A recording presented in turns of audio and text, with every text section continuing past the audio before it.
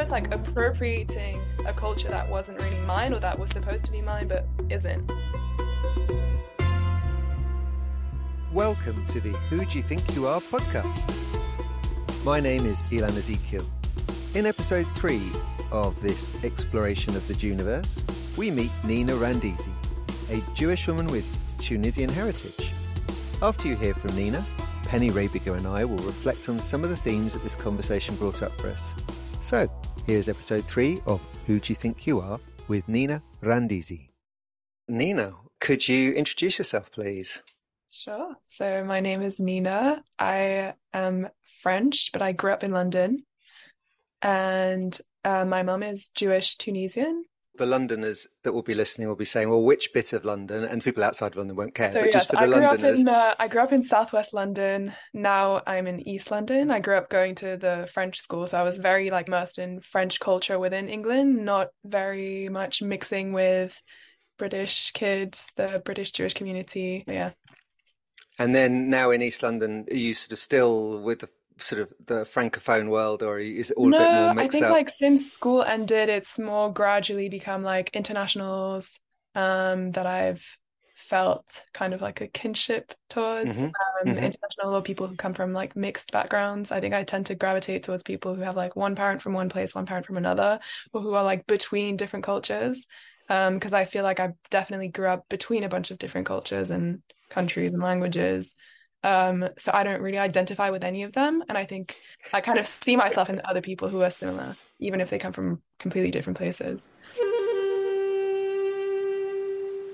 So Nina, who do you think you are?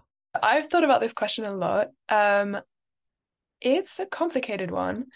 I think that if I define my Jewish identity in broad terms, I would say that I'm Tunisian Jewish. And I don't think I could separate the Jewish from the Tunisian. I think to me they're like a single cell, because my experience of Judaism has been through the lens of my family and how they practice and their customs and the traditions and the rituals, but also the wider Tunisian culture and the aspects of it that I've been exposed to. So I would say, yeah, in terms of my Jewish identity, I define myself as a Tunisian Jew.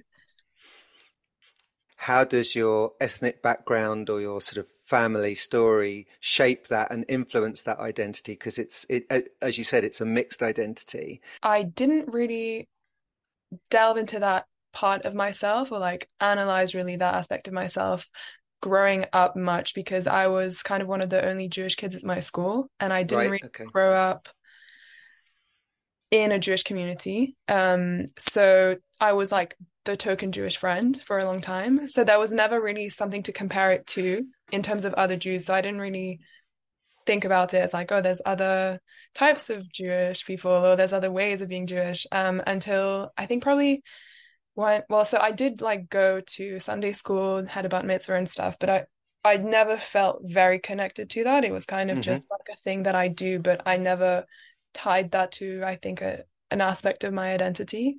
Until probably I was maybe 14, 15. And I think that came with exposure to culture in general. It might sound a bit silly, but things like Seinfeld or Curb Your Enthusiasm, my exposure to other Jewish people was really through the lens of media and entertainment and, later literature and stuff. And so then I kind of started thinking, these Jewish people are so cool, but also that's not the Judaism that I've been exposed to. It's really not the culture that I know of. Yiddish is just this very foreign thing to me. And from that point on, I think I remember having conversations with my mom and telling her that I felt we were the uncool, kind of the loser Jews for being North African, or just being not like that. I was all these cool Ashkenazi Jews, they have all the Nobel Prizes and they have all these books and TV shows. What about us? We're basically just lame. And she got really upset by that. She was absolutely not. How could you say that? She gave me, I don't know how true this is, so we might need to edit out, but I think she gave me an example of someone, I think it was a French guy who was from a North African Jewish background who had won or been nominated for a Nobel Prize, and that was her example. Look, there's one. You're good. We're not bad. But so, That I think you've yeah, just given us the title for the podcast episode, isn't it? Just Loser Jews. That's loser Jews. brilliant. That's. I mean, it's really funny and also kind of But it's, sad. I feel like in England, I don't know. Like, I couldn't say in comparison to other Jewish kids how they felt and whatever. But in terms of France and like when I would go, so my mom's family, her parents, my grandparents, my aunts, uncles, cousins, and stuff are all in France, in Paris. Hmm. And so when I would go to see them, that was really my exposure to the family and like the religion and the culture and stuff, but also just French culture in general. And I think in France, there's definitely been for a long time kind of this perception of North African Jews as like the loud ones, they're a bit embarrassing. They're not very educated and cultured and like refined, and they're just the funny ones, but not, you're not especially proud of that identity or that narrative when it's portrayed that way. At least like in movies, there's a couple like very famous French movies. Hmm. In French, it's called La vérité si je mens. It means like it's kind of like an expression that North African Jewish people use, like la vérité, which means like the truth, like let me tell you the truth. Um, and it's a movie, it's a comedy movie about a bunch of friends, like North African Jewish friends who work in the textile industry, and it's just a comedy. But it's also like a little bit racist, like borderline. I don't know. It's not great. It's funny. I think it's like one of the first like pieces of media and culture that exposed the wider French population to North African Jews, for a lot of them. With all of these things, sometimes any kind of representation feels like a big step initially, and obviously Yeah. you don't want sort of negative representation, but to be able to even go, oh look, they're like me, or Yeah. that's a story. It feels like a bit of a win, and then you go, oh, hang on, people are laughing at us. Is that Right. they're laughing at me? There Yeah. is that sort of tension when you see your community represented in media in some way. Just for context, Nina, you're talking about films and culture that you sort of Mhm. engage with. What sort of generation are you in? What sort of, So if you I could think position like us in time? I am between Gen Z and millennials. I'm like right on Okay. the cusp. So I think I kind of identify and engage with like both groups. But so yeah, I was born in the mid late 90s, and I basically grew up on the internet, but not Hmm. kind of not really the internet that we have today with social media and stuff. Like it was more Tumblr and like artsy film type independent movie, TV shows, things like that. But yeah, I think a lot of it was American media mostly. Yeah, I didn't really watch any British shows or but you're of a generation where you could find stuff, oh stuff, yeah, yeah, absolutely and anything. information was Download available. So it yeah, instantly. Yeah. but Yeah. sort of to grow up when there's a bit more, there is some multiplicity. That's really great. And in terms of that sort of ethnicity question, it's Mhm. interesting what you said about that film. How did they present? How did you sense that they were presenting the sort of difference between Jewish characters and Right. Jewish North Africans? I don't think so. I honestly, I haven't seen that film in ages. I don't remember that there were any not like Ashkenazi Jews in the movie. I think it's mostly around Hmm. like North African Jews and non-Jews because Hmm. it's like trade and selling their clothes and stuff like that. So it's not, I don't remember a comparison. I don't think there was Ashkenazi Jews. But in terms of how they were portrayed, yeah, I guess mostly just like loud. There's like a specific accent in French as well that's like very distinctive. Um, Certain expressions that mostly like that group of people use. And I think when I saw it, I wasn't at like I really was not um I mean educated in the way that I am today in terms of like seeing little hints of potential racism or whatever. It was more like, oh my God, like I feel like I can see my family on screen. Like, oh, this is the first time that I see people who talk like how they talk. I never spoke like that again because like I grew up away from that. So, it doesn't like I don't have that accent, I don't Hmm. have that thing, but it felt good. It felt a bit validating, I will say. Um like, oh, we exist. It's not just my family, also because like I didn't grow up around other Jewish kids, other North African Jewish kids, or just families in general. And my only exposure to that was my family, I kind of felt like, oh, it's the only family in the world that is like that. I didn't think there's heaps of other like North African Jews in France or in Paris or in the world. I was like, it's just us. So seeing that felt kind of cool. Yeah. Perhaps you could talk about where we met and the sort of the Yeah. context of that space and what that felt like. So we met at an event called Mizrachi, which is led by Emily Theodore. And it was my second time going. And it's basically events centered around Mizrahi Jewish culture, music, just social events so you can meet other people who come from a similar background from the Middle East, North Africa, or other places. Basically just not Ashkenazi Jews. Because it's hard to group everyone into one category because there's no one word. Like it's just so diverse and broad. Um, and so yeah, we met there. I think it was especially like profound, I would say, or maybe not Hmm. profound, but just significant. Because for me, like I, especially like in London, specifically in England in general, like I've never been around that many people who are Jewish, non-Ashkenazi from Arab backgrounds, Middle Eastern backgrounds, North African backgrounds, Indian backgrounds, like just such a breadth of people who have had similar experiences that I have.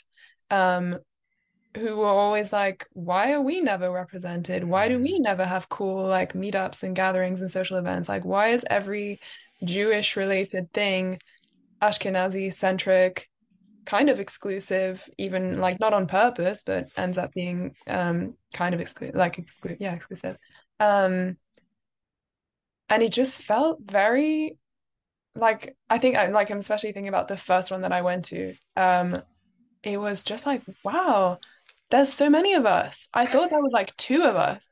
And it just felt amazing and cool. And like the music is really great. Emily is also a DJ and like she just has excellent taste. Um, so it's just, yeah, it was just super, super cool. And I remember the first time that I went, it was actually, I had no idea what it was because um, my boyfriend's friend invited us. Um, and so we went, but I just thought it was like a cool night with Iraqi music and like Hmm. Jewish Iraqi Hmm. music. I had no idea that it was like a social event or anything. So when we went and I met Emily, I was like, oh my God, like who is she? Who is this? Why? How did you do this? This is so cool. Like, I remember telling her, like, how did you do that? That's so cool. And she was like, yeah, I just did it. And I was so impressed. She was like, yeah, I've always wanted to have a space like this. So I just made it myself. I was in awe of her. I was like, she is just so cool. Um, yeah, I was just really impressed by the whole thing. She is really cool. And little plug, she did the graphics for the podcast as well. So she's an extremely talented graphic designer as well as DJ, bring people together, making Mhm. stuff happen. So, huge props to Emily. And I think totally share that because where we met was, I hadn't been before. And I think my resounding, it sounds like a negative, but I was like, if only this had been around when I was younger. I felt like, Yeah. I mean, I am a little bit older than you and perhaps some of the other people in the room. I did kind of feel that age gap a little bit. But I also felt how cool it was that for a whole group of people to have that bonding experience of it's Yeah. okay, I'm okay, these people are like me.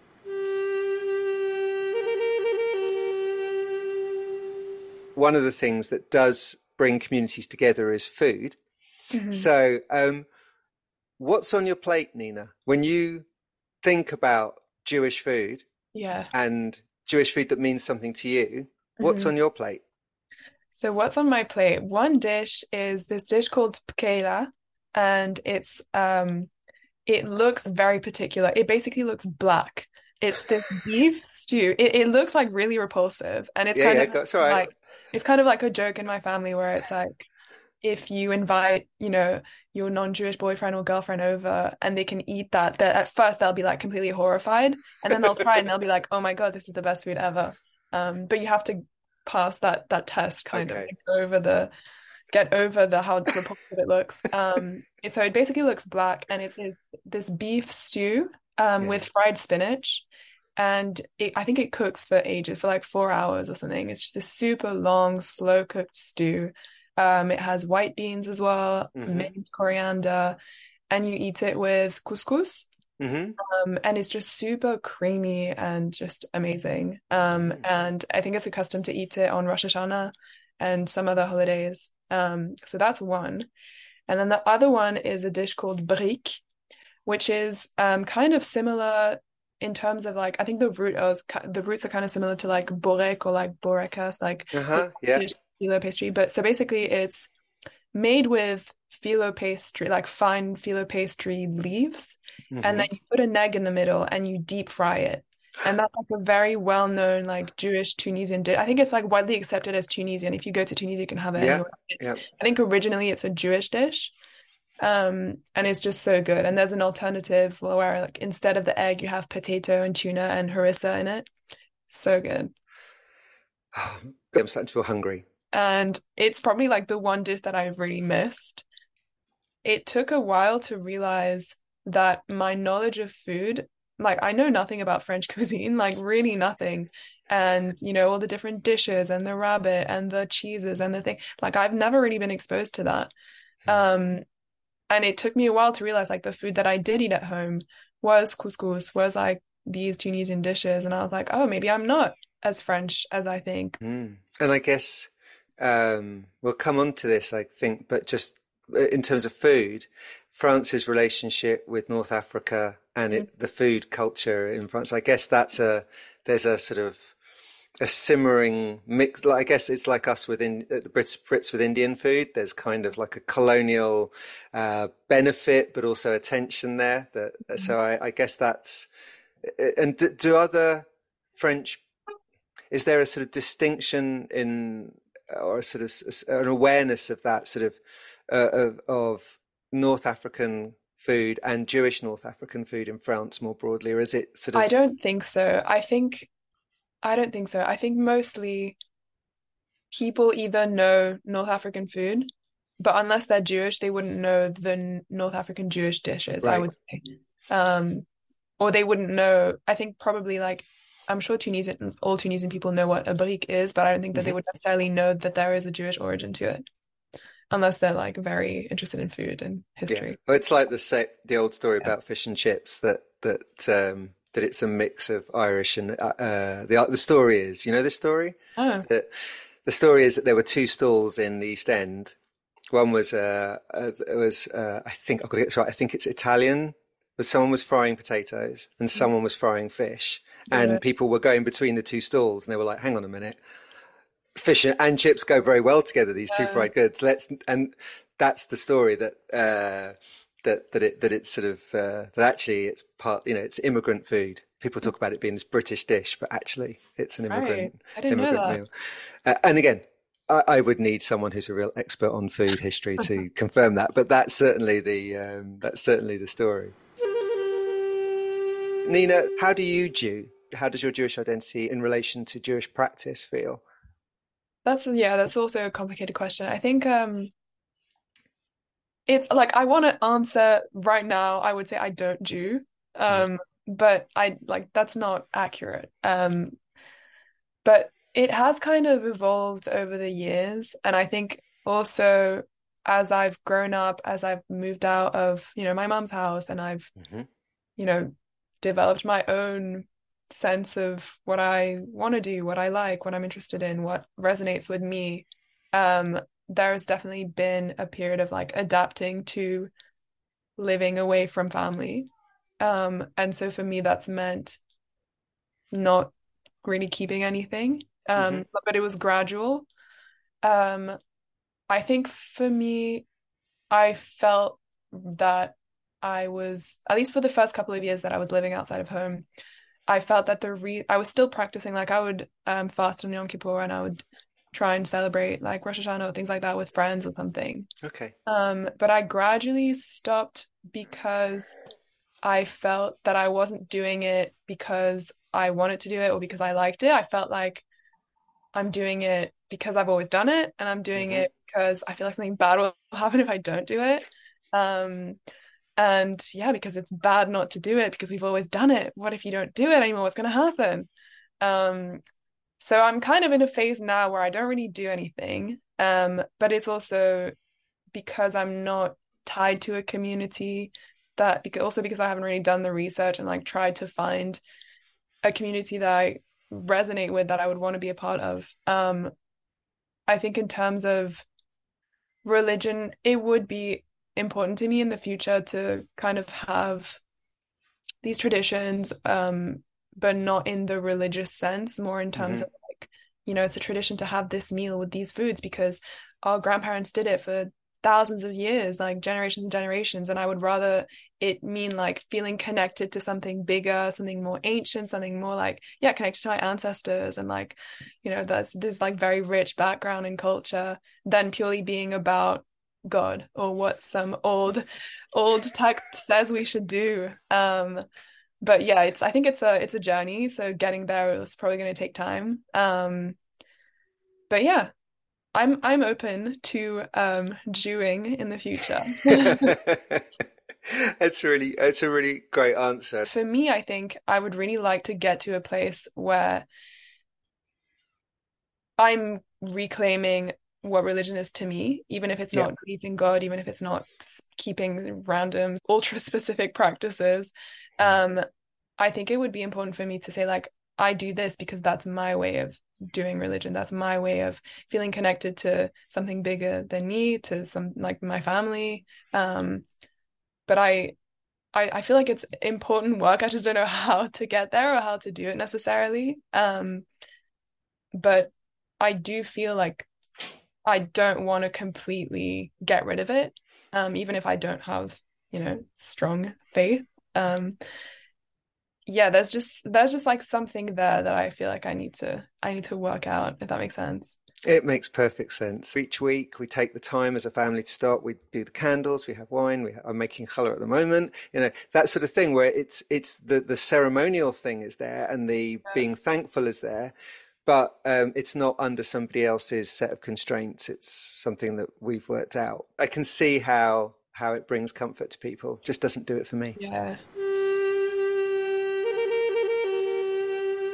Moving from the personal to where you fit within the broader history and culture of the Tunisian Jewish world, how much do you know about that history and the community, and how it relates to other Jews and perhaps other faith communities that they relate to? How much do you know, and what would you like to know more about? Hmm. So it's only in the last couple of years that I've started really like diving deep into my background and trying to understand the story of why we are where we are today. Because I think maybe one thing to mention is that for me, so no one ever explained to me, I grew up knowing that my grandparents were Tunisian, but no one Hmm. ever explained to me why they were not there anymore. Um, All there was right. complete silence about why we were in France or they were in France, why, Hmm. what happened. So for a long time, which eventually like led to me starting this whole process of like trying Ah. to learn the history and what happened. I really felt like I must have been either lied to or I must have misunderstood, because I felt very white. I looked Hmm. very white. Hmm. It was just something that was not making sense to me. And I was like, what? Hmm. Like, how can I be Tunisian? Like, it just doesn't make sense, doesn't add up. And also, no one told me anything about why they left. So something's a bit shady. Um, so it literally led to me taking a DNA test. Uh-huh. I don't think my family really knew why I was doing that. I think they thought like, oh, I just wanted to find out like more about my ancestry. But I didn't think they thought that I was doing it to prove that I'm actually Tunisian, which is exactly why I did it.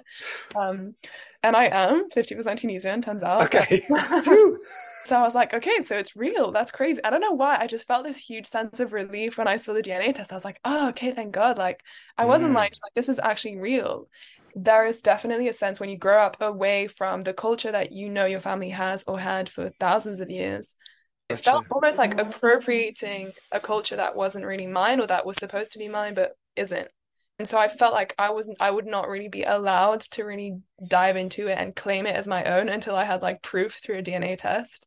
Um, so from that point on, I don't even know why I was talking about this, but from that point on, yeah, I started researching the history of Jews in Tunisia and kind of Hmm. asking my family a little bit about it. And it's interesting because they don't really know that much. They don't really, at least like the generations born in France or the ones who moved, like I'm thinking like my aunts, uncles and stuff, they don't Yes, yeah. know the depth of how far back it goes. So would they have been quite young when they left, or Yeah, they were were like they born in France? 7, 12, 15, Yeah, things like that. yeah.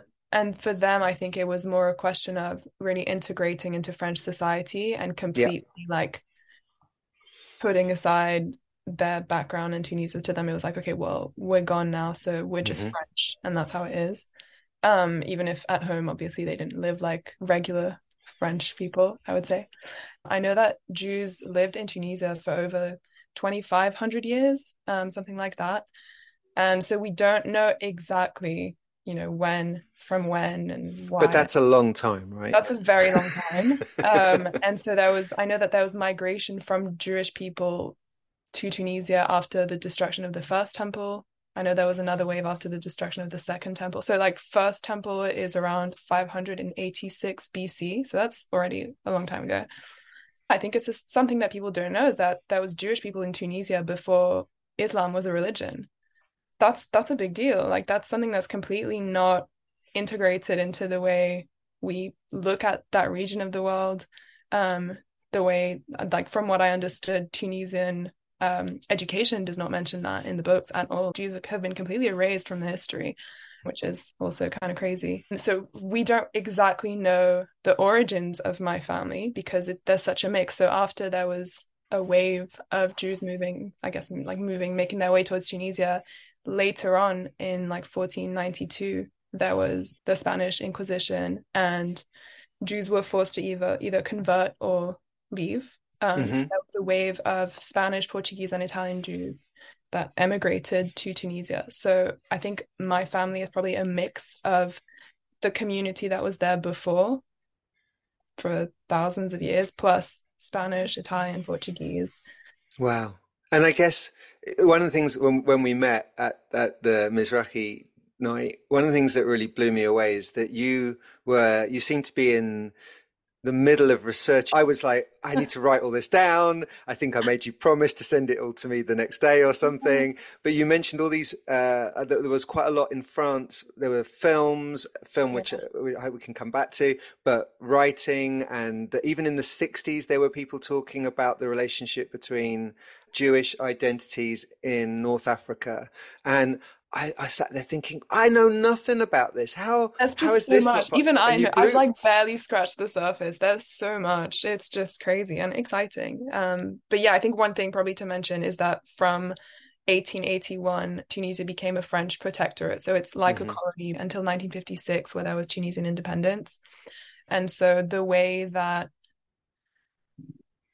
that whole thing, if I can call it that, impacted Jewish people meant that it really blurred the notions of whether they were Jews or Tunisian or French. They had to pick a Hmm. side, but they benefited from that like protectorate, but also they lost their identity through it.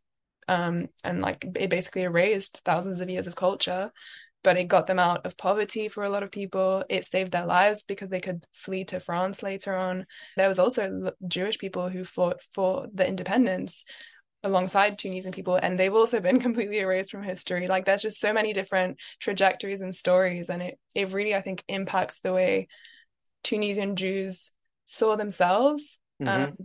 because I remember having conversations with my mom and asking her, so like, so are we Arabs? Like what are Yeah, we? Because yeah. everyone in my family has very French sounding first names, even Catholic French Mm. names. My sister also did a family tree and she like managed to go really far back, and everyone has like super Arab sounding names that are really difficult to pronounce and so cool.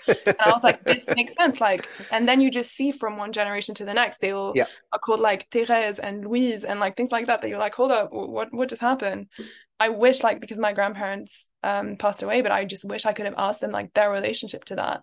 Mm. and how they perceived the French. I know that depending on how wealthy they were, or what your background was, you would have a very different relationship to the French. I know that my grandfather really hated French people, and I know that he came from a much poorer background than my grandmother. And yeah, also just the way that people spoke. I think that's something that I mentioned to you when we met. Like my grandmother, Mm. like she sounded like a North African person, but like my grandfather had a very thick Arab accent when he spoke French, which my grandmother didn't have. And I also always had that question when I was a kid of like, that's so weird. Like they come from the same place. Why do they sound so different? It doesn't make sense to me. And no one's really answered those questions. So I've had to kind of come up with my own conclusions. That's so interesting. I was hoping to circle back to that question, but you've brought us right there, which is around that silence. Your family would have come across in the 60s, I Yeah. guess, to France.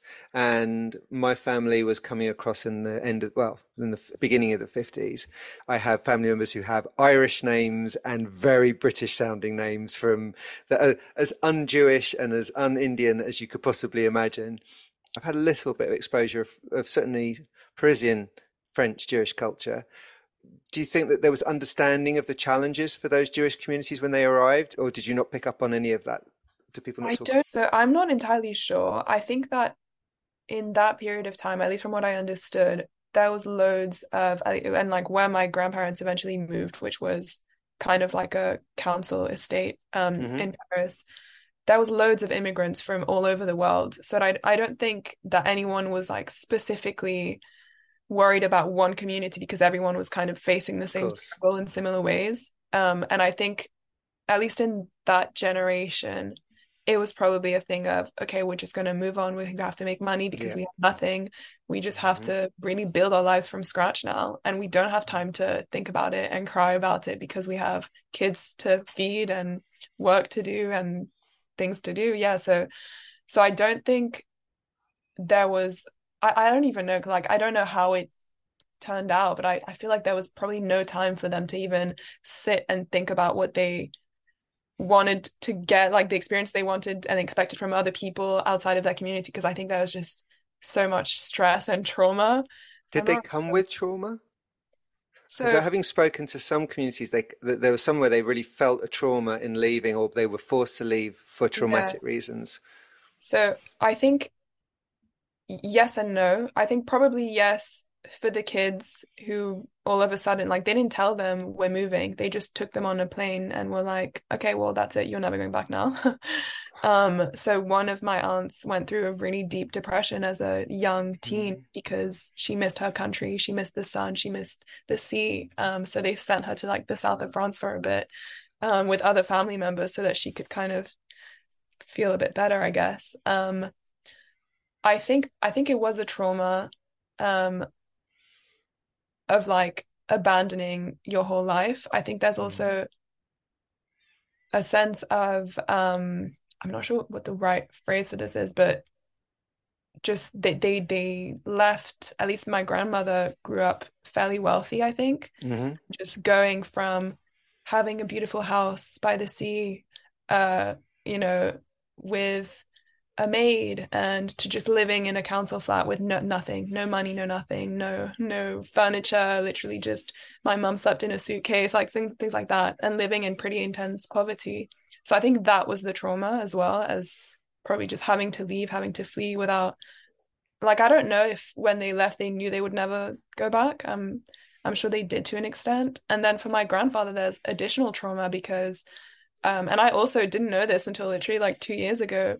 There was, so the Nazis came to Tunisia and there was forced labor camps that my grandfather had to take part in as a 21-year-old. So for, I think it was like 6 months, he was in a forced labor camp with Nazis, with, murder and stuff, among other things, working in the desert, in the heat, in the middle of the war. And that's also something that was never explained to me, never spoken to me about until very recently. Um, and yeah, it's just another thing that's kind of kept silent. Wow, that's that's really shocking. I'm sorry to hear that, and that's Yeah, but only but even more so that you only recently. I only That's recently found out. And also what's been frustrating for me is that there is almost no information about this. Like, Yeah. if you Google like Nazis in Tunisia, that there's literally like one paragraph. There's Mm. nothing. I'm trying to find books. I'm trying to find documents. I can't find anything. There's a few academics that I've been discovering that are exploring aspects of Jewish history. We can extend the ask. I'm sure there'll be someone who's been researching in that area. We just got to find them. But good luck with Yeah. that mission. How different your experience has been from that of other French Jews, the British Jews that you've met more recently, and when you're talking about this, what challenges come up around identity and how Yeah, people react to it? that's an interesting one. So the when I was younger, I went to a French Jewish summer camp, Hmm. and I had kind of a not a bad experience, but it was very odd. Because I think I grew up mostly around like French people in England, so that's like a very particular way of seeing the world. And being Yeah. among real French people was like well, a bit different. And I think so most of them, if not all of them, were of like Tunisian, Moroccan, or Algerian backgrounds. And Wow. I really did not connect with them. And then again, like I was like 13 or 14.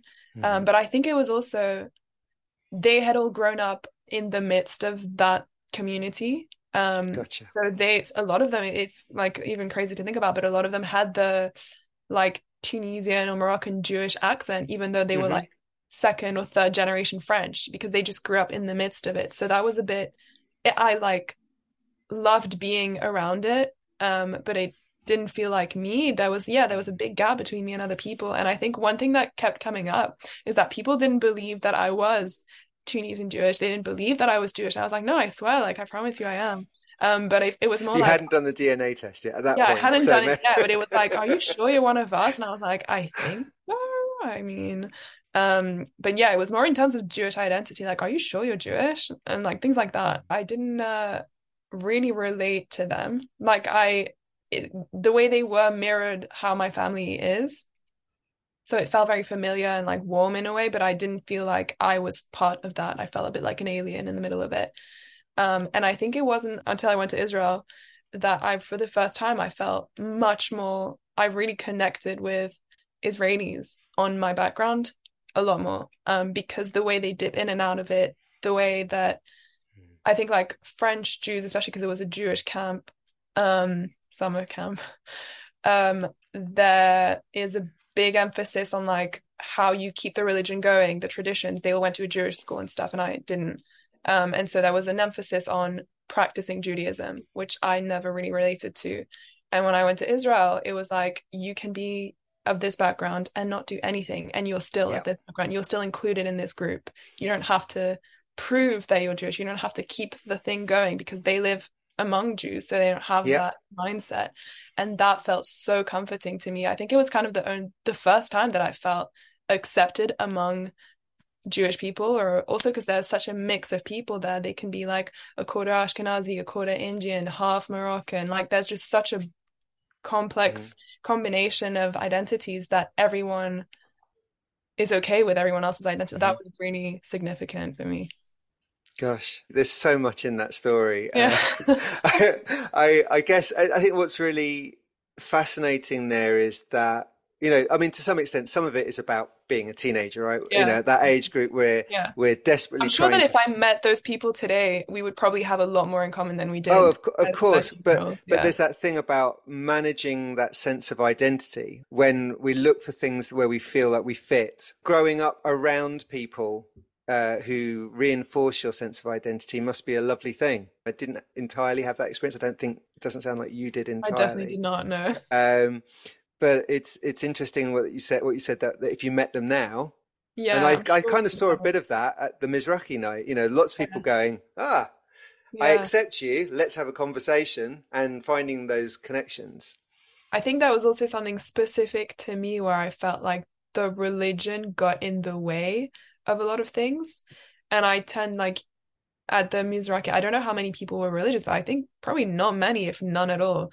I mean, maybe some to an extent, but yeah, it just felt like it's either you're, at least at the summer camp, I mean, Hmm. you're Jewish and North African, or Yep. you're nothing. There's Yeah. no middle ground. You can't just Yeah. be, you can't just claim the culture and then not practice the religion. That's how it felt. And I was kind of like, this is not, I don't see how I fit into this equation. I wonder whether that's a minority group issue because I think Definitely. if you're a majority group, you're like, oh well, you can be what you like. Exactly. We're confident. Yeah. Um, I think a bit like that group that you were talking about. My attitude towards religion is if I did believe, I think I'd have to go all in Mm.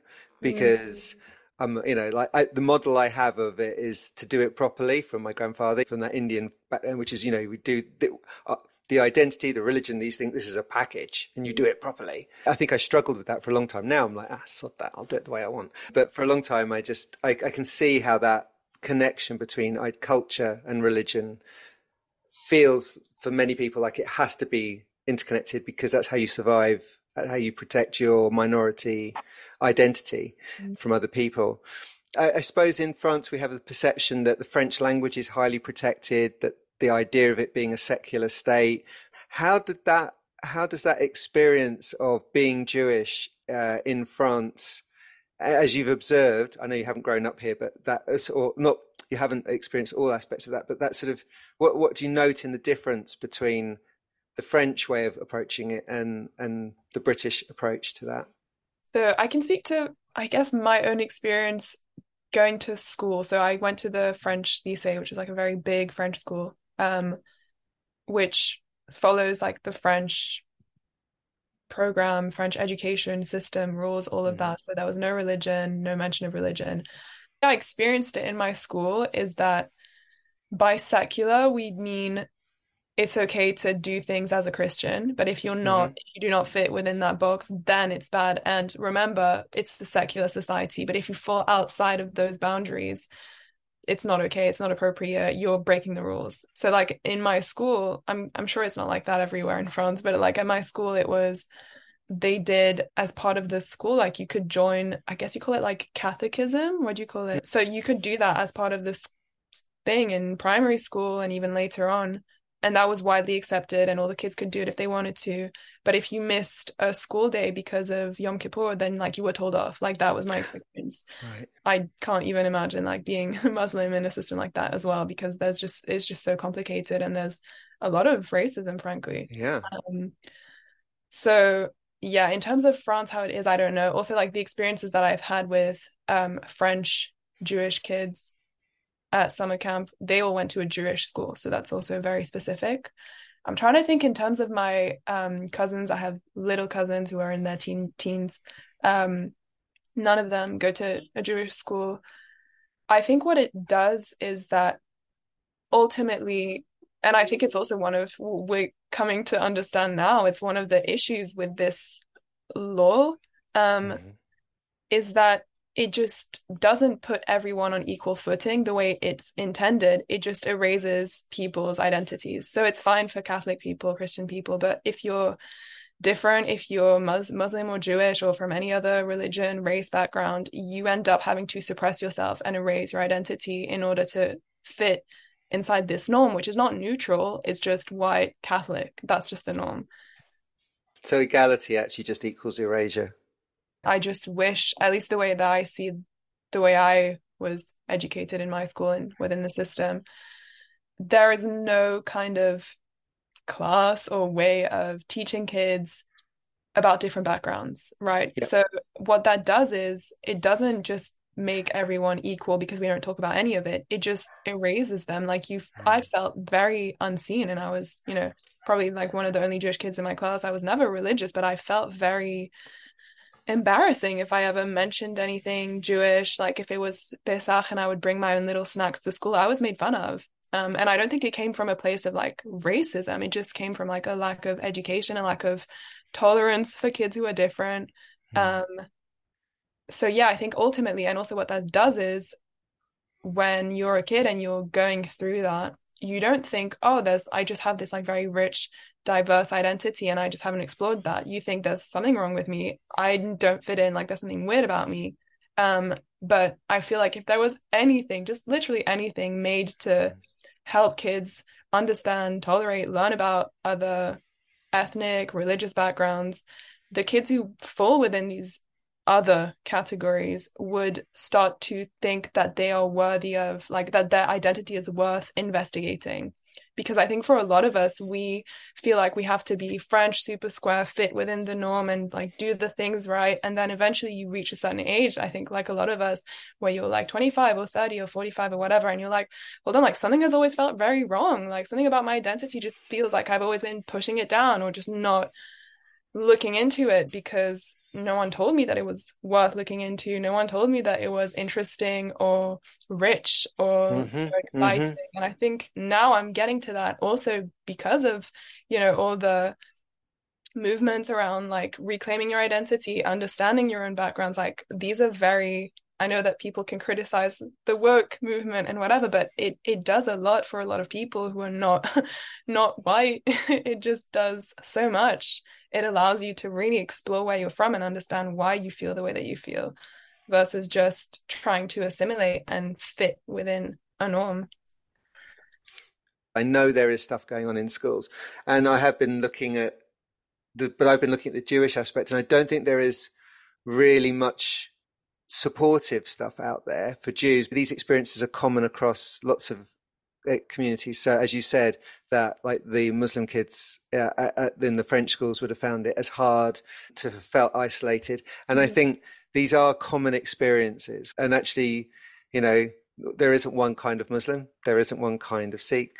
Well, there isn't, there are rich experiences. So even within any of those labels, there are people who come from different countries, different, with slightly different heritage, whatever their religious label might be. So yeah, there's a lot there that, and I think about the sort of recognizing the diversity of expression that needs to happen.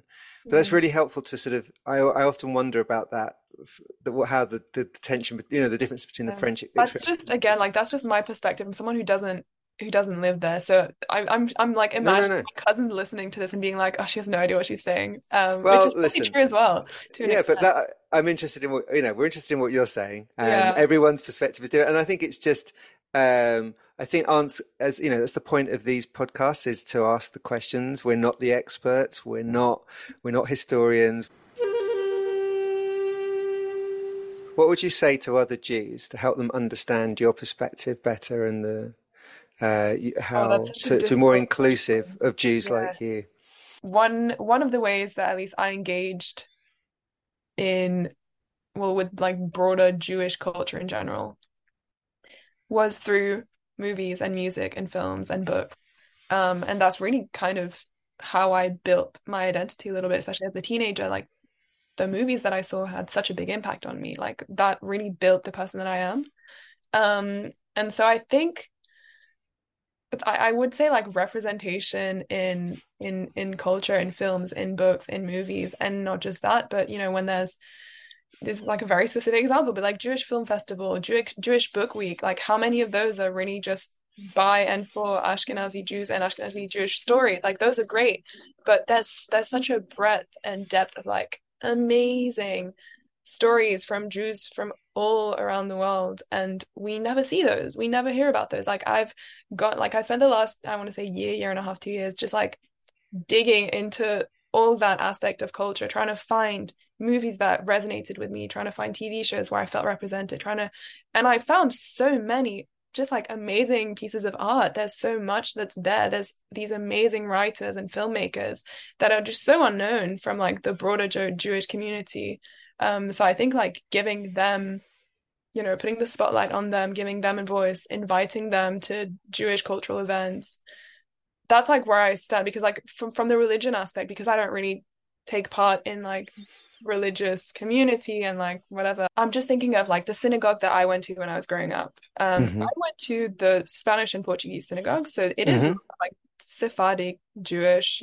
There's the rabbi was Tunisian and like things like that. There's a Syrian rabbi. For me, but again, I'm not religious, so I don't know. I think for me, the way that I saw the people within the community, I just saw people like just older English people.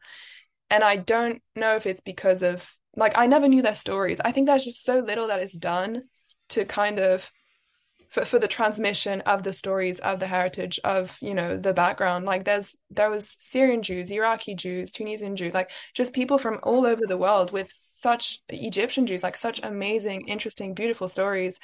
And there's nothing done to kind of communicate that to the younger generations. So it just kind of dies out. It's like when they're gone, they're gone. And I don't know their stories. I've never had a chance to talk to them or learn about, you know, their background. And I would have loved to have that. I think I would have loved to, I don't know if that's like a very specific thing. I would have loved to have something arranged at a synagogue, or like for me, it was a synagogue, just to create a bond between like older generation and younger generation. Or there's also like an erasure of, this is also very specific, of like Arabic as a language. Like my Yeah. grandpa spoke like Judeo-Arabic. The prayers are in Judeo-Arabic, and like reclaiming Arabic as a Jewish language as well. Like, you know, teaching Jewish kids that they don't have to be afraid of Arabic. It can be your language too. Like learning that it's okay to want to learn Arabic. It's okay to want to go towards, I feel like there's such a like a fear of those countries now because of what happened, that nothing has really been done to try and rebuild that bridge and rebuild that connection. So in France, you mentioned the movie earlier that I recommended to you. Like in France now, there is a movement of like young people, especially young women, trying to reclaim their heritage, moving back there, trying to talk to the local people, trying to build bonds with them, trying to kind of bridge that gap and repair something, because there was definitely like a great something broke, you know, between, I want to say, my grandparents' generation and me, because I don't even know their story completely. And I think finding your way back to that, there's so much that can be done. Like there's really just so much. Tell the stories and repair the breaks, right? And that the movie that you mentioned, you should credit it properly, because it's an awesome movie, right? Yeah, her name is Cleo Cohen. And she made this documentary, so called May God Protect You. She films her four grandparents, so she's half Algerian Jewish, half Tunisian Jewish, and she just asks them questions about their lives. And it's met with a sort of like confusion, annoyance, until gradually she just kind of takes matters into her own hands and goes to Tunisia, FaceTimes her grandmother, shows her the things that she didn't want to engage with. And now she's actually moved back. Well, moved back, she moved there. She lives there now. Which is like a very crazy and powerful thing to do, and just very brave as well. So yeah, I'm just very impressed with her in general. Yeah, I thought it was a really powerful movie. There were a couple of very touching moments where she's with her, things that I wish I'd been able to do with my grandparents, where Definitely, she yeah. did repair some of those breaks, and she's made that jump. And I think I think it's the sort of representation that we do need to see. And your descriptions are, your focus is absolutely right, and it's work that does need to happen. And you're doing now, partly. Yes. You're helping to do. So thanks so much for your time, Nina. I understand you better. I understand, and I think I understand a part of the Jewish landscape, a bit of the Juniverse, a bit better than I did. Thank you for your generosity in sharing so much. It's really, really kind. Yeah, thank you so much for having me. This is lovely. Nina, what I love about her story is that she's got this insider outsiderness, and sometimes she's got an outsider who's inside but not experiencing the insideness, if you Yeah, see what I mean. So yeah, her experience as being in a French school that's in London, and she is Tunisian French, and she says, I'm not really I don't really interact with like English people. no, I just go to this school, and this school is for French people, and I sure ain't French, but I'm also not really Tunisian, and I'm not. So she's got a lot of I'm not. And so that feeling she describes the feeling of going to Israel, and this is something I can really kind of relate to, and this kind of like, oh, no one belongs and yeah, everyone's welcome. yeah, Well, to a point, everyone's to a welcome. point. But then but like, but but she like also has that experience when she goes to the Jewish kids camp, and there are other Mizrahi, Tunisian Jewish kids, but she's not like them. Right. They've got all the cultural capital of those communities, but she didn't grow up with that. Yeah. But so it's that thing of being in and out, having the codes. It was interesting when she talked about getting to Israel as well. I mean, for all its faults, there is that moment where it feels like it's okay Yes, but to no. be. Yes, but no. Agreed. Exactly, Agreed. because if But I she, just, sorry to egotistically relate it back to my experience, but I grew up in Northwest London. I grew up in Golders Blinking Green, right? oy vey. As a Jew that was not a Jew, Hmm. right? The family kind of not rejecting it, not accepting it, or whatever. But I went to a school that was 50% Jewish kids. And, I was around ultra Orthodox Jews and all sorts of Jews. But so when I went to Israel, they were like, what are you? Not who are you, but what are you? Right? Hmm. Hmm. Because I wasn't Jewish enough. I don't know. It was just so that that's I think why I really identify with Nina in some ways, but Hmm. obviously not in others. And yet all of us hold on to the cultural significance of being Jewish, being a Jew, but there's no unified, homogenous Jewish culture.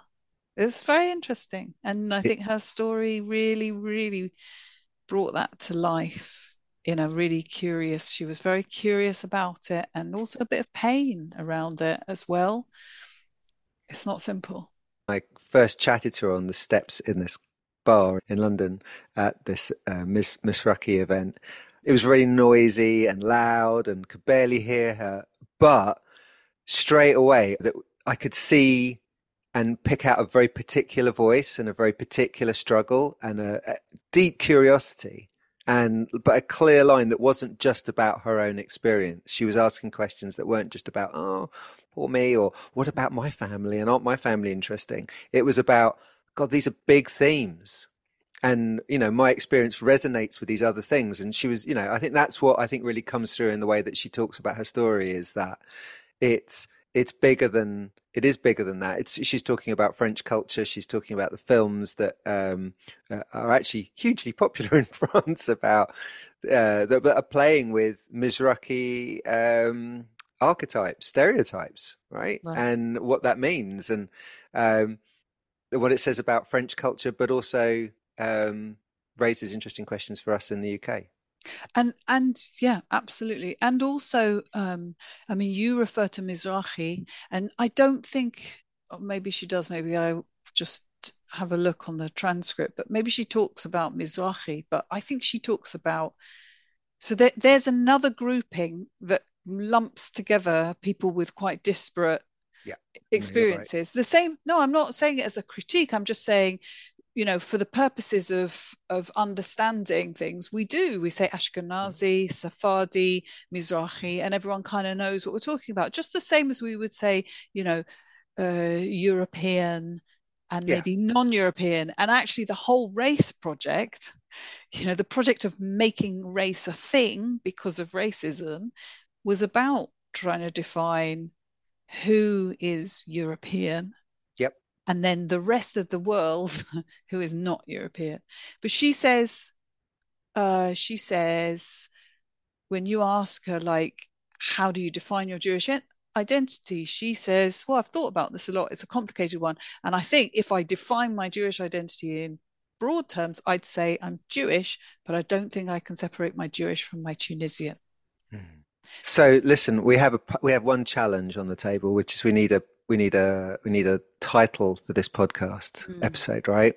During the interview with Nina, she talked about thinking that as a kid that Tunisian Jews were the loser Jews, Mm. and I wrote that down. She felt that being Tunisian Jewish was to be a kind of loser, as in not like as in a schmuck or anything, but just like uncool, like not the in crowd, which I guess resonates with some of the other people we've spoken to. If I look at it through kind of theory around race and that kind of internalized oppression and internalized self-hatred, which apparently, Jews are pretty good at that.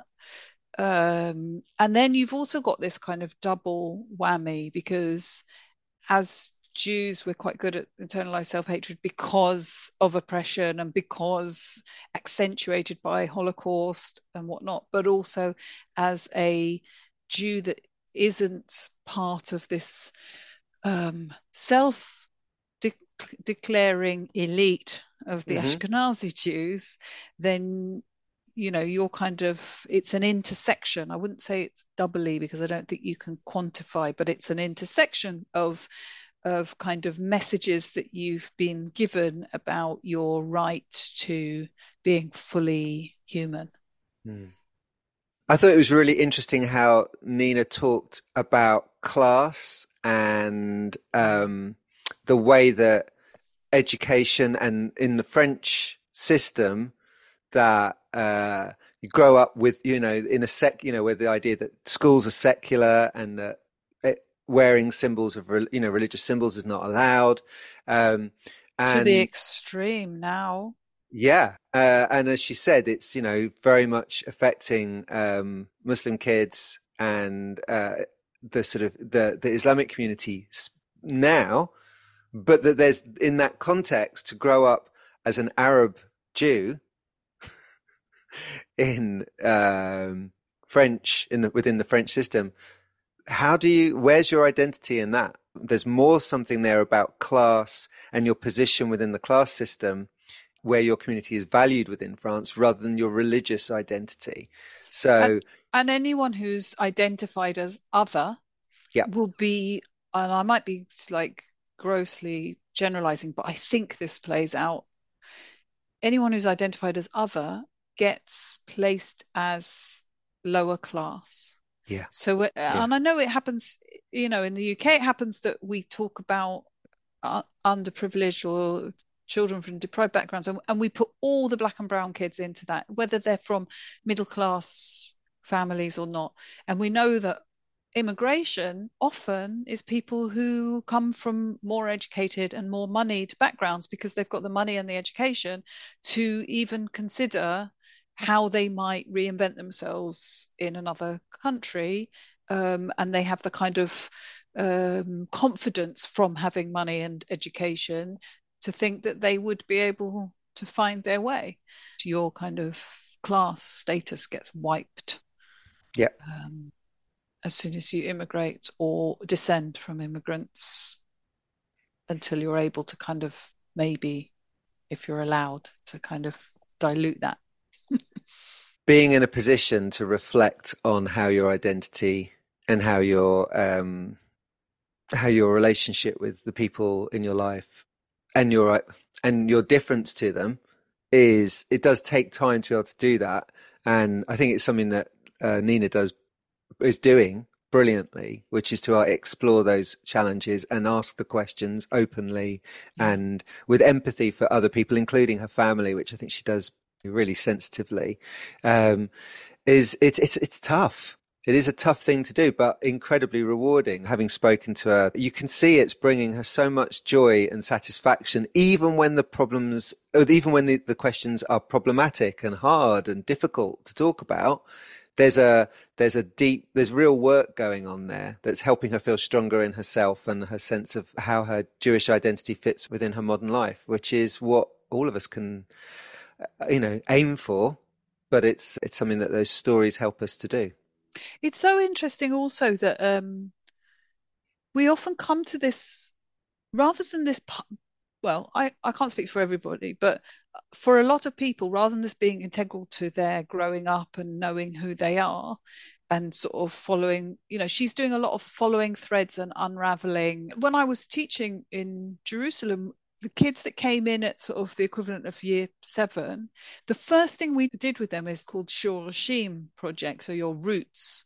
And you get all of the kids to just find out who they are. And they have to talk to the parents, grandparents, any family members that they have. If they're adopted, they need to find out what their adoptive parents know about them and find out their adoption story and see like what's important to them of the many stories that they're going to be holding. obviously a lot of people, then that includes an immigration story somewhere through the generations and stuff, and they have to do this whole project for like 6 months and write it up. Wow. And create a family tree, and it's all about, because they're going to be bar and bat mitzvah, so it's all about, like, you can't really become bar or bat mitzvah until you know who you are, and you can't know who you are until you ask the people who brought you into the world. I didn't know that. How you became. And is that still going on? They still do that? They still do it. It's a really, really important thing. And I always think it's really sad that we don't. Wouldn't that be a wonderful thing to do in the first few months of secondary school? It would be amazing. I mean, we kind of do it at like Key Stage 1 reception when we do, here's, about our family, about me. It's so like race, gender and class neutral, right? Yeah. But if you could do it on the background of, race, gender, class and other things that are really important that form us, and that we are formed by whether we like it or not, so a lot of Nina's story is about this kind of how her things that she's assumed about herself often have come from the outside, of people telling her that she is this or she's not that. Yeah, I was going to say it's about the way that the French education system does it, but again, to some extent, we do that here, where we start with erasure. We do start with, well, none of that matters. You're now a year 7 student in House Bronte. You're given identity by the school and told to discard everything else. Right. So to go back to the Shorashim, the Roots project, is that it also culminates in a really big exhibition where all the families are able to just go and flick through. You create these huge books, and then there's also artifacts and photos, and you create like a little booth that's like your little museum curated thing, and you might have music on, and you might have done a painting, or you might have brought all sorts of things, and people can touch and listen and taste and watch and read, and so the kids get really interested in each other's backgrounds, and they find crossovers, and sometimes there's a thing that's like, oh my gosh, you're actually my cousin. It's fascinating, but it's such a nice way to create community and to root children really, really strongly in who they are and where they came from and why they're here. But it's got to be the model for more empathy, surely. This has been Who Do You Think You Are? With Penny Rabiger and me, Ilan Ezekiel. Thanks so much to Nina Randisi for her time and sharing her story with us. And thanks to you, dear listeners, for listening. This podcast is all about inclusion, so it's great to have you along, exploring the Jewniverse, whether you are Jewish or just Jew curious. There's more in the show notes about how you can get involved, learn more, or get in touch. We're on Blue Sky, Facebook, and, at least for now, Twitter or X or whatever it's called. Please like and subscribe, and reviews and ratings really help, so please take a moment to do that if you can. This episode has been released at the start of a Jewish New Year, just after Yom Kippur. So why not stick with us and make this the year of Jewish inclusion, even if you're listening far into the future. I hope you'll join us again and explore the Jewniverse, asking, who do you think you are?